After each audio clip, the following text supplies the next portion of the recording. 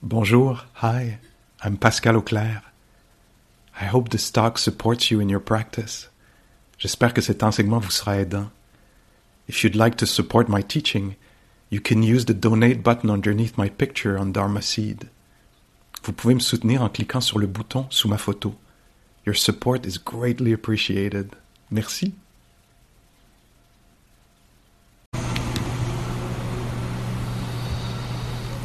Ok, merci pour votre pratique.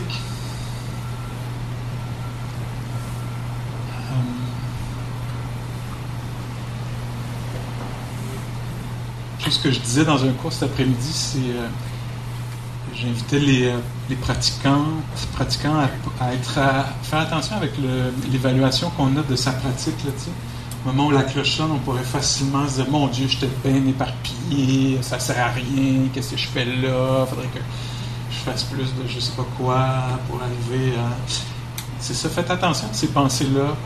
Ils ont peut-être leur valeur, peut-être pas. Le fait qu'on vienne ici, puis qu'on s'intéresse à ça, qu'on soit dans cet environnement-là, même qu'on revienne juste quelques fois, là, mettons que dans les, 20 minutes, vous avez été présent, 15 fois, 1 ou 2 secondes. C'est déjà énorme. Je pense que dans les enseignements, si je me souviens bien, d'ailleurs, le Bouddha dit, plutôt que de vivre 100 ans de façon inconsciente, il vaut mieux vivre 1 seconde, 1 minute de façon consciente. Tu sais, ça a plus de valeur. Alors c'est une bonne façon d'évaluer. Tu sais, vous avez peut-être un équivalent de 500 ans de qualité de vie là, dans ces quelques secondes-là de présence, d'éveil. Alors, c'est une façon légère, de traiter les pensées qu'on a sur l'évaluation de sa pratique. Tu sais. Ce qui est très important, c'est l'intention. L'intention de ça semble avoir de la valeur. L'intention d'être là, de découvrir ce que c'est que d'être vivant en temps réel, là, pendant que c'est en train de se produire. Pas mes idées sur les choses, pas mes idées préconçues sur la réalité ou mes attentes ou demandes, exigences, préférences, commentaires, mais l'expérience réelle. Est-ce que ça marche pour vous, l'utilisation du mot intimité? Intimité? Pour moi, ça marche vraiment bien là, avec les différents sens, avec l'ouïe, comme se laisser vivre le ronronnement ou vrombissement là, qui est là, par exemple, en ce moment. Merci, exactement bon. Ou se laisser vivre pleinement, puis encore là, il faut faire attention, on peut se mettre à appliquer des exigences, là, mais se laisser vivre pleinement une inspiration. Oui, mais là, j'étais-tu vraiment pleinement, puis c'est quoi pleinement, puis non, mais juste le plus pleinement possible, là, se laisser vivre cette expérience-là d'une prise d'air. T'sais. Puis ça nous échappe, hein? La réalité va toujours nous échapper un peu. Là, on ne fera pas ça parfaitement parce que c'est dans sa nature, la réalité, de s'échapper. Hein? Elle ne dure pas, la réalité. Une prise d'air, là, ça dure on n'arrivera pas à bien la cerner, même on n'arrivera certainement pas à la garder. Là. C'est un événement qui, s'échappe. Puis nous, on laisse la conscience la découvrir, s'y coller. Donc l'intimité, puis la fidélité, je ne sais pas si ça vous parle aussi. Mais encore pour moi, ça marchait encore, là, une sorte de fidélité à ce qui se passe là. T'sais. On peut facilement partir dans des scénarios, histoires racontées, fiction, là, vraiment de la fiction, de la production de l'esprit. Le Bouddha disait quelque chose comme... il parlait beaucoup de conception, concevoir des histoires, puis être... en amour, s'amouracher les histoires qu'on se raconte. T'sais. L'histoire de moi dans le passé, puis l'histoire de moi dans le futur, puis l'histoire de moi, même la version améliorée là, après la méditation, là, ou après la session d'automne. Là.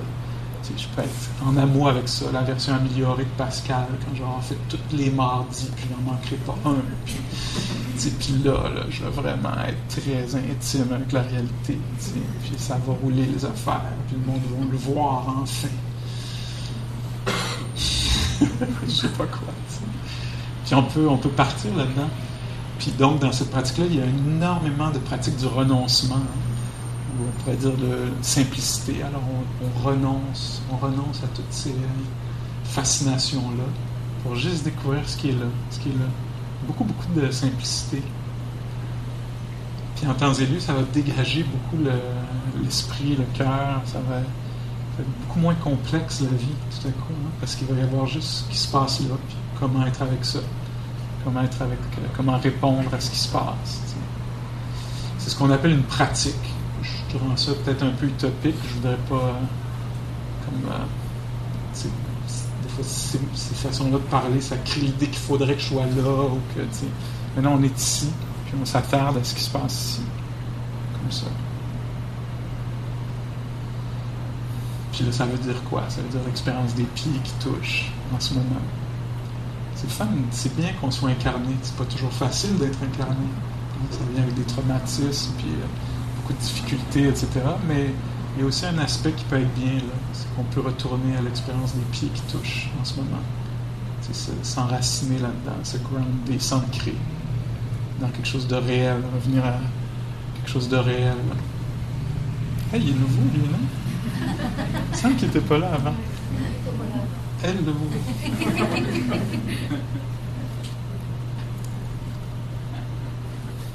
une belle expression de présence, d'attention.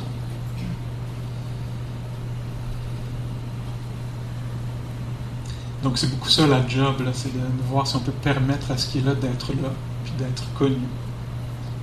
Comme ça l'est là, simplement.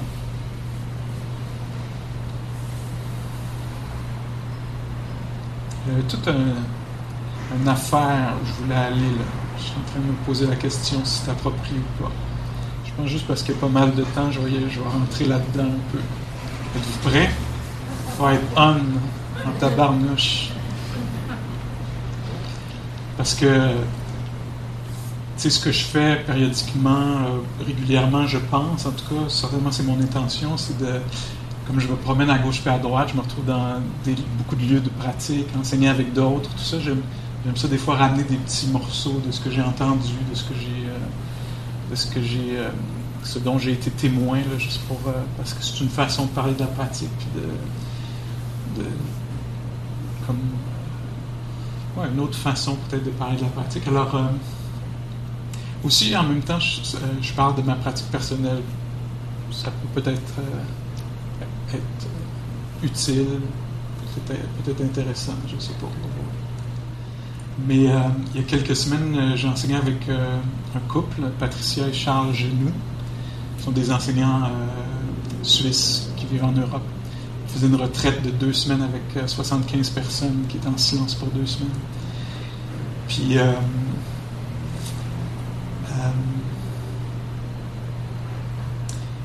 est arrivé plein d'affaires. Bon, c'est celle que je vais raconter ce soir, c'était assez intéressant pour moi. Il s'était passé quelque chose juste avant l'heure de l'enseignement. Donc, il y avait l'enseignement, c'était pas moi qui enseignais, c'était Charles. Donc, moi, j'étais assis là, puis je voulais écouter parce que j'aime beaucoup ses enseignements. Et donc, il parlait des enseignements, puis j'essayais d'écouter, mais j'étais pris par une histoire de quelque chose qui s'était passé avant dans l'après-midi. Fait que là, je pensais à l'après-midi, mais en même temps, je me disais, crime, je veux l'entendre, tu sais, parce qu'il dit des bonnes affaires, puis il me stimule beaucoup dans ma pratique, tu sais. Fait que je veux l'entendre, fait que là, j'essaie de plugger, mais, tu sais, comment que c'est, j'étais habité par une affaire irrésolue, là, puis c'était comme, mais pourquoi cette personne-là a dit ça? Mais pourquoi j'ai répondu ça? J'aurais donc pas dû répondre ça. Mais qu'est-ce que je vais faire? Mais je vais aller revoir tantôt, là, demain ou après-demain. Caroline, comment je vais résoudre ça? Je suis pas content. Puis je comprends pas leur intention. Qu'est-ce qu'ils veulent, tu sais? Connaissez-vous quelque chose là-dedans? Puis là, de temps en temps, comme j'ouvrais l'espace dans la brousse. Genre, attends, il parle, il est en train de raconter quelque chose. Je suis sûr que c'est important, tu sais. Fait que là, j'essayais d'entendre, puis il parlait Enfin, je ne sais pas trop de quoi il parlait. Mais il y a un moment où j'ai attrapé ce morceau-là. C'était très intéressant. Il a dit...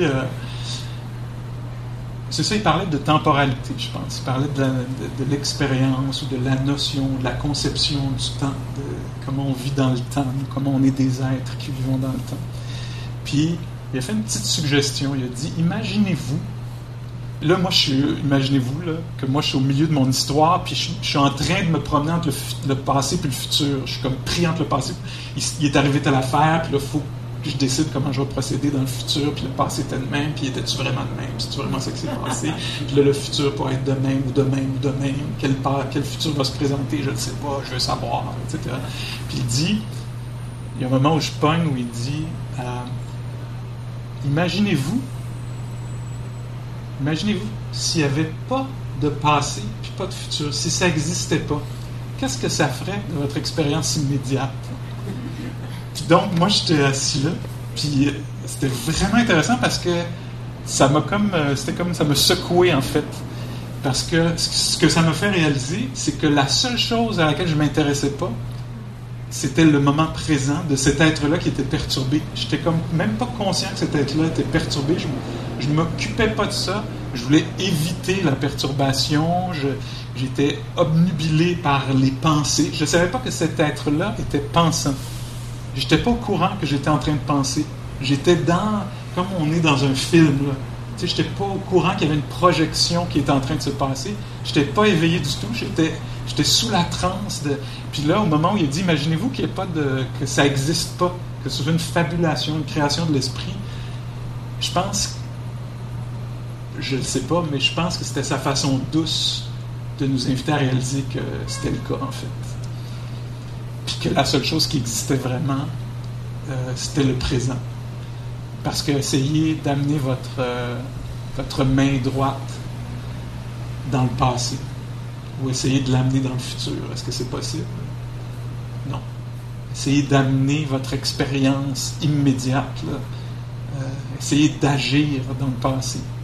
Essayez d'agir dans le futur. Votre intentionnalité, là, votre capacité de vous mouvoir ou de parler. C'est pas possible. T'sais. Puis donc, au moment où il a dit ça, j'ai réalisé qu'il y avait un être là qui était assis, qui avait de l'être, là, du vivant, qui était perturbé, que ça m'était pas apparu. J'avais pas pris conscience de ça pleinement, là, genre le sentir. Puis qu'aussi, cet être-là était pensant, qui était en train de fabriquer des images, reconstituées à partir d'impressions passées, là, de créer une histoire, tu sais, qui était en ce moment.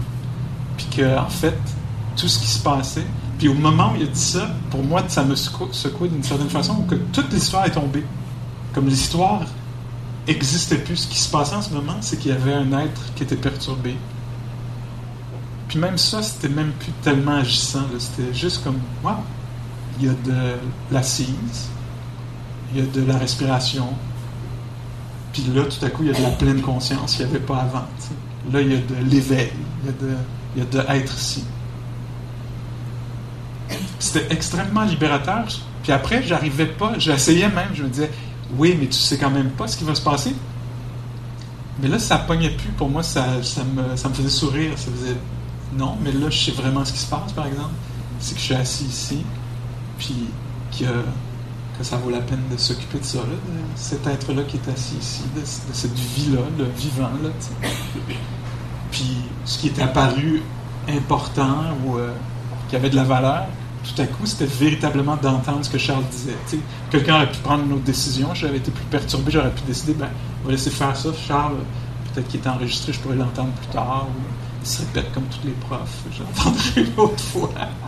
Mais à ce moment-là, tout à coup, j'avais un choix. J'étais un être libre, libéré. Là, puis je pouvais choisir d'écouter l'histoire. Puis en fait, ça résoluait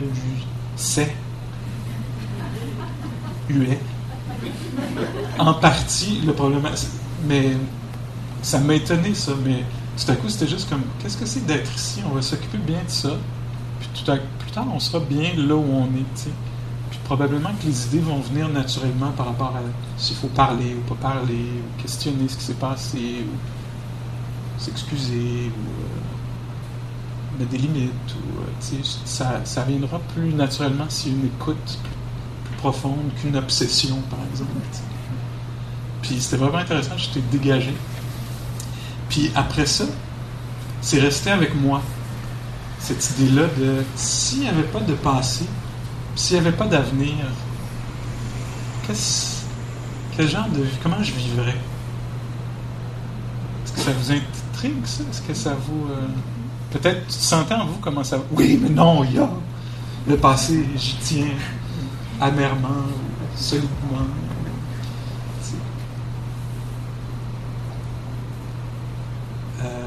Justement, j'en parlais avec Joseph, mon prof, il y a quelques jours, je l'ai rencontré, puis j'ai raconté cette histoire-là, puis il a répondu. J'ai dit, au moment où Charles a dit ça, il a dit, au moment où Charles a dit ça, tu as dû te rendre compte que tout ce qui se passait, c'est qu'il y avait des pensées. Ouais, en fait, c'est ça, que j'étais un être pensant. Dans la pratique de la méditation, de la pleine conscience, on est intéressé par ce qui se passe pendant que ça se passe. Alors, si on est un être pensant, puis qu'on n'est pas au courant de ça, on n'est pas éveillé à ce qui se passe. On est dans une transe. Voyez-vous la différence? Souvent, chez nous, l'être humain, quand on pense, on est parti dans les pensées. On les suit, on les habite. On est dans cette réalité-là, comme si on était parti dans le passé, comme si on était vivant dans ce passé-là. Voyez-vous ce dont je parle? Où on se projette dans l'avenir, puis là, c'est comme si on était vivant dans ce futur-là. T'sais. Et la pleine conscience, c'est de devenir conscient qu'en fait, non, une production immédiate, une imagerie qui vient là avec des sensations, avec des émotions, tout ça, mais qu'il y a quelque chose réellement qui est en train de se passer, mais c'est maintenant que c'est en train de se passer. Puis donc, on devient éveillé à ça. L'éveil du Bouddha, c'est entre autres ça, être éveillé au fait qu'on pense pendant qu'on pense. Alors, c'est un rapport très, très, très différent à la pensée, je pense. Parce que, en tout cas, chez moi, et chez plusieurs personnes que je fréquente, je sais que les pensées nous happent. On est sous l'emprise des pensées. On est asservi, assujetti, capturé par les pensées. Alors, dans la pratique, pourquoi est-ce qu'il y a l'attention au corps, par exemple? C'est entre autres, parce qu'en sentant, en étant conscient qu'il y a des sons présents, qui sont là. Je vais pouvoir voir naître, surgir une pensée. Ça va me donner comme je suis groundé, ancré dans la réalité. Je sens mes pieds, puis là, je vais pouvoir découvrir que ça se met à produire quelque chose, tu sais. À un moment donné, en tout cas, dans le processus, de plus en plus tôt, je vais pouvoir voir que, là, il y a une production, tu sais. Comme par exemple, c'est un peu lié à ça parce que ça m'a intrigué dans les dernières semaines, donc mon esprit était un peu éveillé à ça. Il y a quelques jours, donc j'enseignais avec Anushka, puis Anushka, je pense que c'est elle, oui, c'est Anushka. Comme quoi le passé, c'est une production de l'esprit. J'ai l'impression que c'était Anushka, en tout cas. Oui. Qui nous invitait à faire cet exercice-là que je vous invite à faire présentement. Vous verrez ce que ça donnera pour vous, là, mais pensez, si vous voulez, à vos souliers, vos sandales que vous avez apportés avec vous, puis laissés quelque part là, dans le centre ici. Parce que vous allez peut-être les voir, ou voir le sac qui les contient, ou voir la tablette, ou avoir une impression un peu vague, ou très précise. Peut-être que si c'est comme moi quand j'ai fait l'exercice la semaine passée, tout à coup, j'avais vraiment un sentiment de mes souliers. Tu sais, c'était comme les miens. C'était l'affaire qui était prédominante. Je les voyais très bien, mais aussi c'était les miens, je les aime. J'ai identifié à mes souliers. Tu sais. En tout cas, vous avez une expérience quelconque, là. Ça, c'est pas vos souliers. C'est une pensée. Moi, quand j'ai fait l'exercice, j'étais complètement dupe. Je disais, non, c'est mes souliers. C'est exactement mes souliers. Je sais même où il y a une chip en avant, sur le coin, là, tu sais. C'est vraiment mes souliers. J'avais de la difficulté à ne pas penser que c'était mes souliers. Voyez-vous ce dont je parle? Vous êtes peut-être assis là et vous dites, non, mais c'est vraiment mes souliers, là. Non, c'est deux événements, deux phénomènes différents. Il y en a un qui c'est des souliers, qui sont peut-être encore là. Puis il y en a un autre qui est une production de l'esprit. Il y avait un grand maître qui disait « Les pensées concernant ta mère ne sont pas ta mère. » Alors ça, c'est l'éveil. Être réveillé à ça. Parce que moi, je peux facilement penser à quelqu'un, puis j'ai l'impression que c'est la même chose, qu'on parle de la même affaire. T'sais. Alors qu'il y en a un qui est une pensée, qui est un symbole, une représentation, une construction de l'esprit. Puis l'autre est aussi quelque chose de changeant et de vivant. Quand je vais retrouver mes souliers ou l'autre, je pourrais penser que c'est les mêmes souliers ou la même autre. Mais plus je vais développer une attitude méditative, une attitude une présence pleine, plus je vais être intrigué par le fait que tout à coup cet autre-là, que peut-être je connais depuis 20 ans, en fait, est quelqu'un vivant en ce moment. Puis que moi, je plaque beaucoup sur cet être-là une série d'idées là, de préconçues maintenant. T'sais. Wow! Far out. Alors la temporalité comme événement produit dans l'esprit.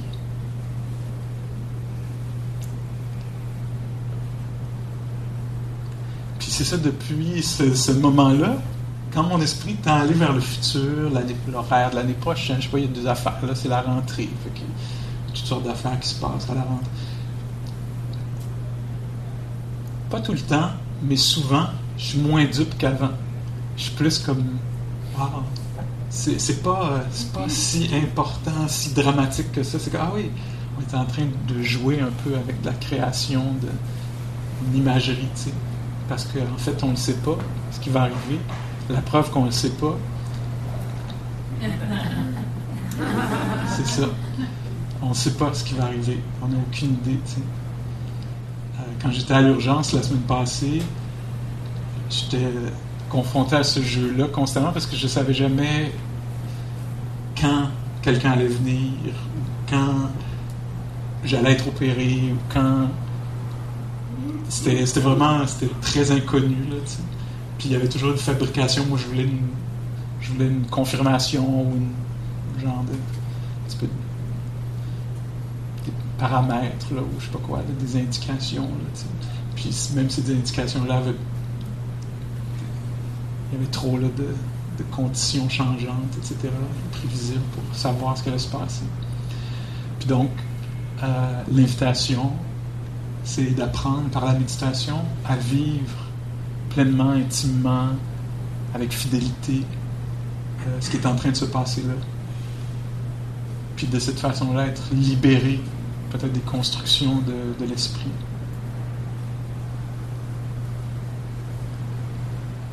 Même, puis on va finir avec ça, même l'idée de je, moi, Pascal, Sylvie, Richard, etc.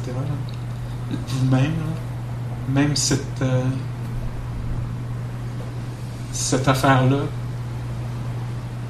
dans la pratique, qu'on s'intéresse à ça, à quel point c'est peut-être des idées préconçues.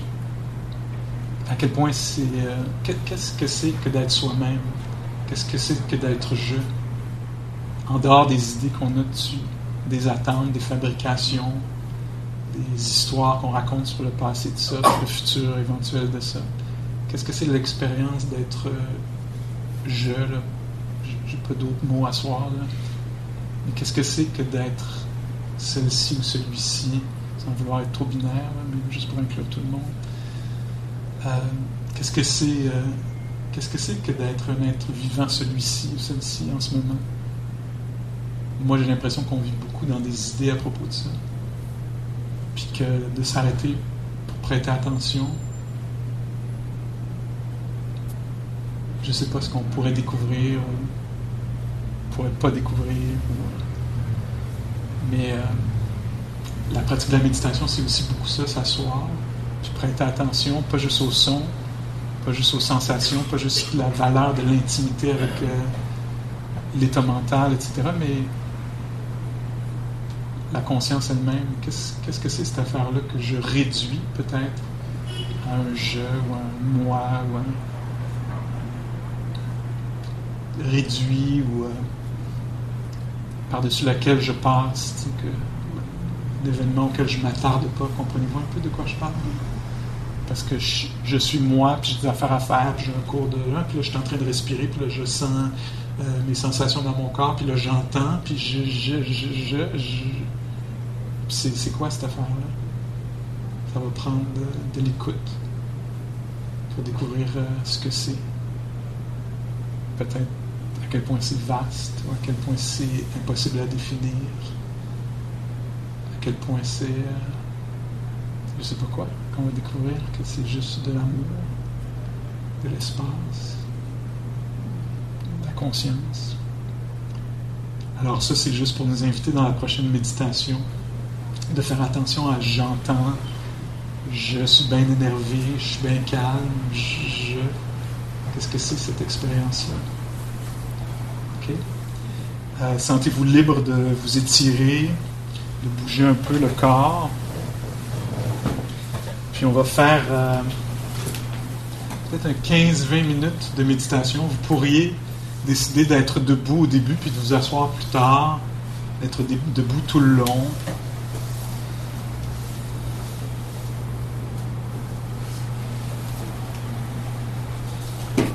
Si vous êtes blessé, si vous avez une douleur chronique au dos, quelque chose comme ça, ben, il y a de la place autour, il faut être game. Vous pourriez vous avancer puis venir vous étendre là. Parce que je pense que derrière, je ne suis pas sûr qu'il y ait assez de place pour le faire. Puis je vous invite à trouver une posture dans laquelle vous pouvez choisir une relative immobilité, au moins pour quelques minutes.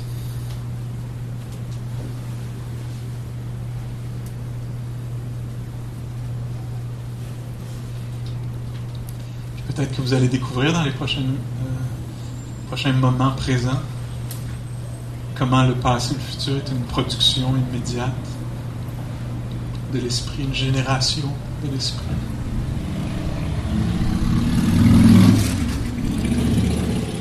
On pourrait dire une création, même une fiction, probablement.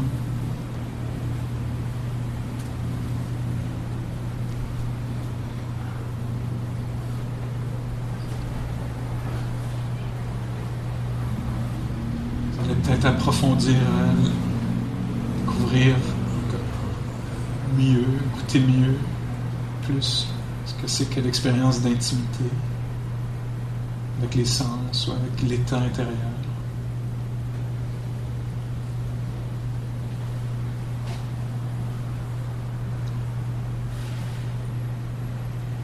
Peut-être que vous serez intrigué par ce jeu.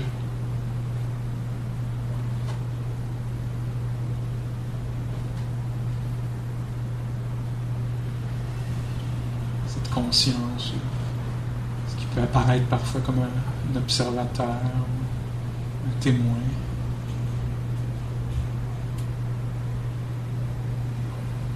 Ou juste une fonction de l'esprit d'un corps vivant.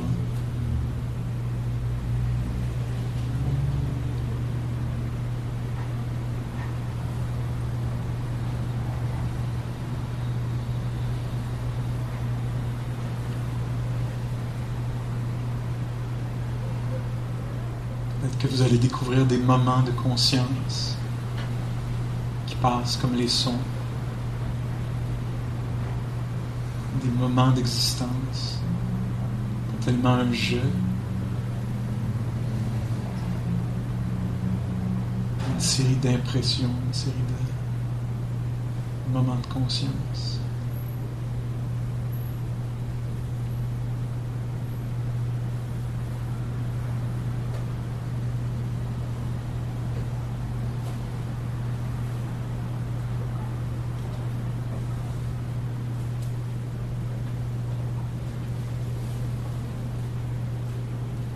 On ne veut pas réfléchir à rien de tout ça, on veut vivre cet expérientiel, on veut vivre l'expérience.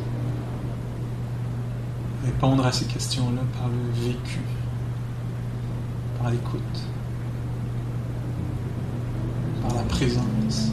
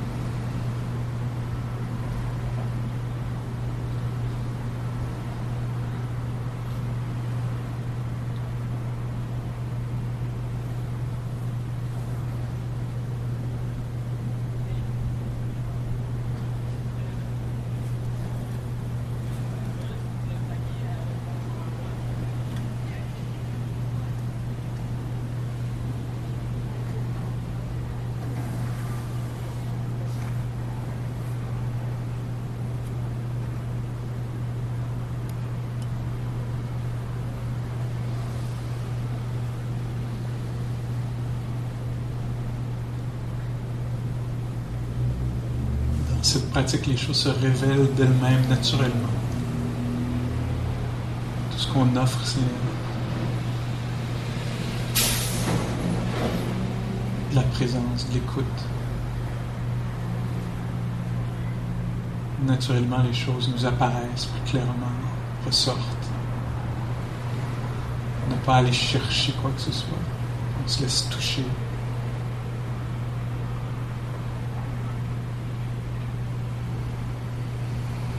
Le reste s'ensuit naturellement.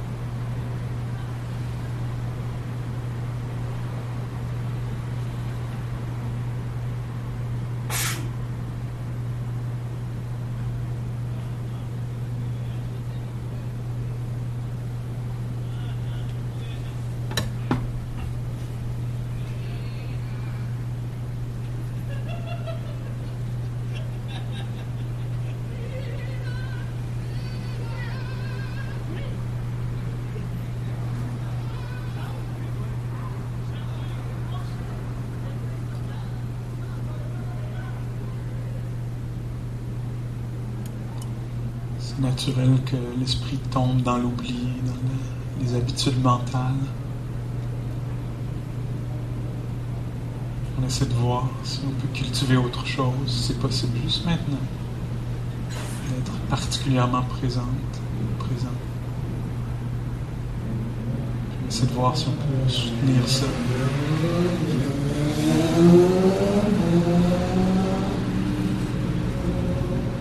Voir un peu plus clairement ce qui se passe. Réellement.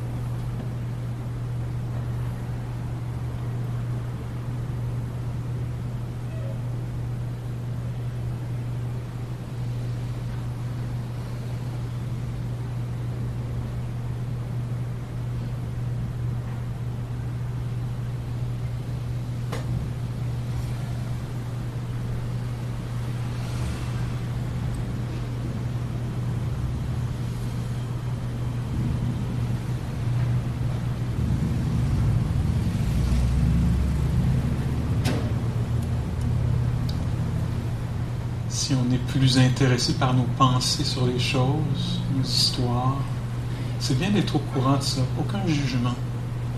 Mais c'est bien de savoir qu'on fait ce choix-là. Que, tiens, moi je suis plus intéressé à prévoir la semaine prochaine.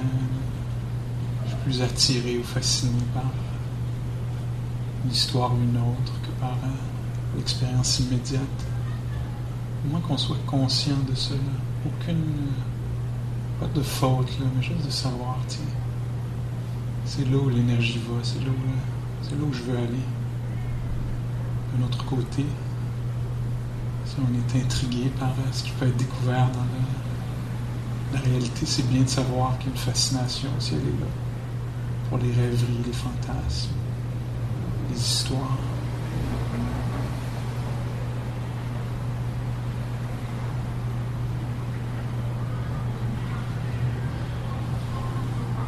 On peut devenir conscient là-dedans à quel point ça nous attire. La force du désir de retourner dans ces eaux-là.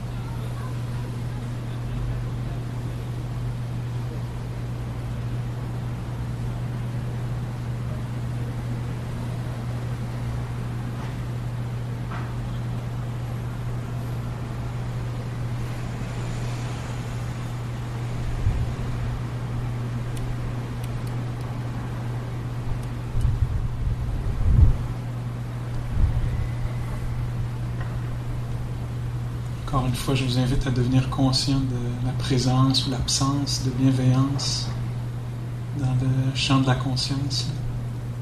Est-ce que c'est friendly là-dedans? Est-ce que c'est amical? C'est vers ça qu'on se dirige avec la pratique. Un esprit de plus en plus amical. Ça peut être bien d'inviter ça tôt dans le processus. C'est accessible.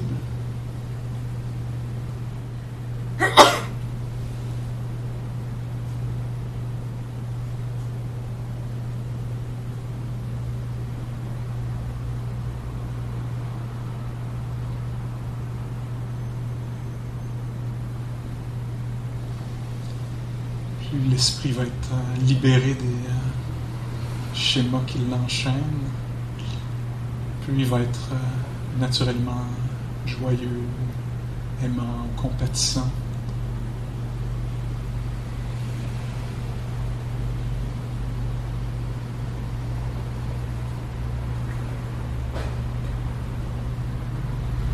C'est peut-être possible pour vous de faire l'expérience de ça déjà maintenant.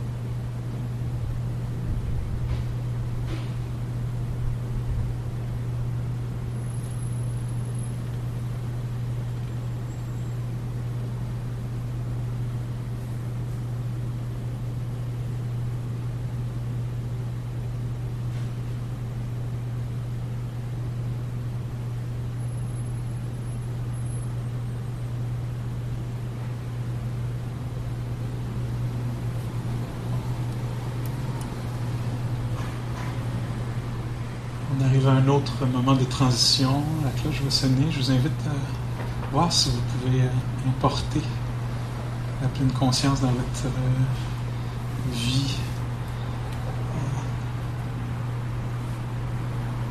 régulière là, après l'assise, dans la non-méditation.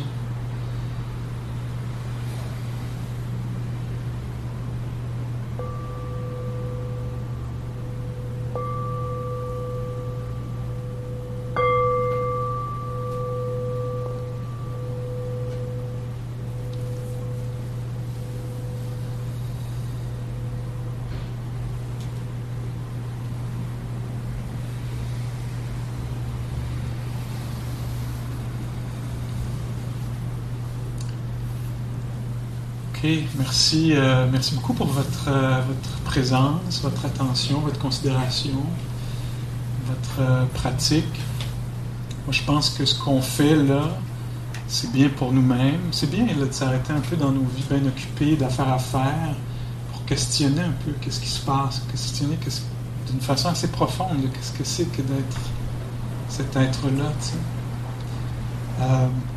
Mais il y a une façon que j'ai de voir ce qu'on fait aussi, pour moi, c'est qu'on ne le fait pas juste pour nous autres. On se ramasse comme ça, on va avoir un impact sur la société dans laquelle on vit, sur les systèmes auxquels on participe. Alors, d'être autour de quelqu'un d'un peu plus conscient, c'est, en tout cas, moi, mon expérience, quand je suis autour de quelqu'un qui est conscient, plus intentionnel, plus conscient de ce par quoi il ou elle est venu, je me sens plus en sécurité. Je sais que je ne vais pas subir l'impatience de quelqu'un, je sais que la personne va pouvoir la gérer, la contenir, etc. Je sais que la personne va pouvoir peut-être être consciente de ses jugements ou de ses idées sur moi, mais il ne sera pas complètement dupe de ça, etc.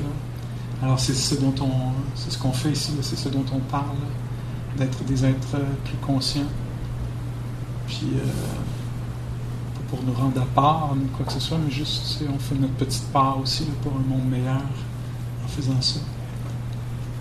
Fait que c'est bien d'être au courant de ça, c'est ce qui se passe aussi là, une prise de position là, puis un mouvement, un petit move qu'on fait pour tout le monde, puis d'autres le font de d'autres façons là. Puis ça, c'est notre participation à la société, entre autres. En sortant, vous allez voir qu'il y a un bocal et une boîte, comme plusieurs d'entre vous le savez. Le bocal, c'est pour déposer des sous, de l'argent, pour soutenir Wanderlust, qui est l'organisme ici qui nous accueille généreusement, qui sent qu'il y a de la valeur dans ce qu'on fait, puis qui veut nous soutenir. Alors c'est bien de les soutenir de façon réciproque. La boîte, c'est pour l'enseignant. C'est le même principe, en fait. Alors, comment j'ai le goût de dire ça à soir? Je pense que comme toutes nous autres, moi, je ne sais pas je suis là pour combien de temps. J'ai aucune idée. Puis je vis avec cette conscience-là de plus en plus. C'est de plus en plus clair que je ne sais pas combien de temps je suis là, puis ça fait que il y a des affaires qui deviennent plus importantes, de plus en plus importantes. Tu sais, il me semble que si il reste peu de temps, mettons, là, qu'il pourrait se passer quelque chose, que je parle très personnellement de mon processus, mais qu'il y a de l'énergie à mettre sur certaines affaires qui méritent que je m'y attarde. Tu sais. Quand vous mettez de l'argent dans la boîte, vous soutenez cette recherche-là, cet enseignement-là, vous soutenez le prof qui va soutenir d'autres, c'est d'autres jeunes enseignants peut-être, ou d'autres, un organisme quelconque qui peut offrir ces services-là. Je ne suis pas très intéressé par devenir millionnaire, mais je suis intéressé par pouvoir vivre sans trop de soucis financiers comme chacun d'entre nous. Alors moi, je vous invite à être généreux là, à votre façon à vous, là, dans ce qui est possible pour vous, tout ça. J'ai juste le goût de dire, faites-vous-en pas, là. Pascal n'est pas en train de se remplir les poches, là. C'est pas ça qui se passe pantoute, Puis aussi merci, parce qu'en fait, ça fonctionne, cette affaire-là. Moi, j'arrive à faire la pratique, j'arrive à enseigner, à continuer à enseigner, puis j'arrive à le faire d'une façon qui est vraiment soutenante. Fait que c'est vraiment, c'est particulier que de façon volontaire, ça fonctionne. Fait que merci, puis merci de considérer ça. OK. Merci beaucoup. Merci.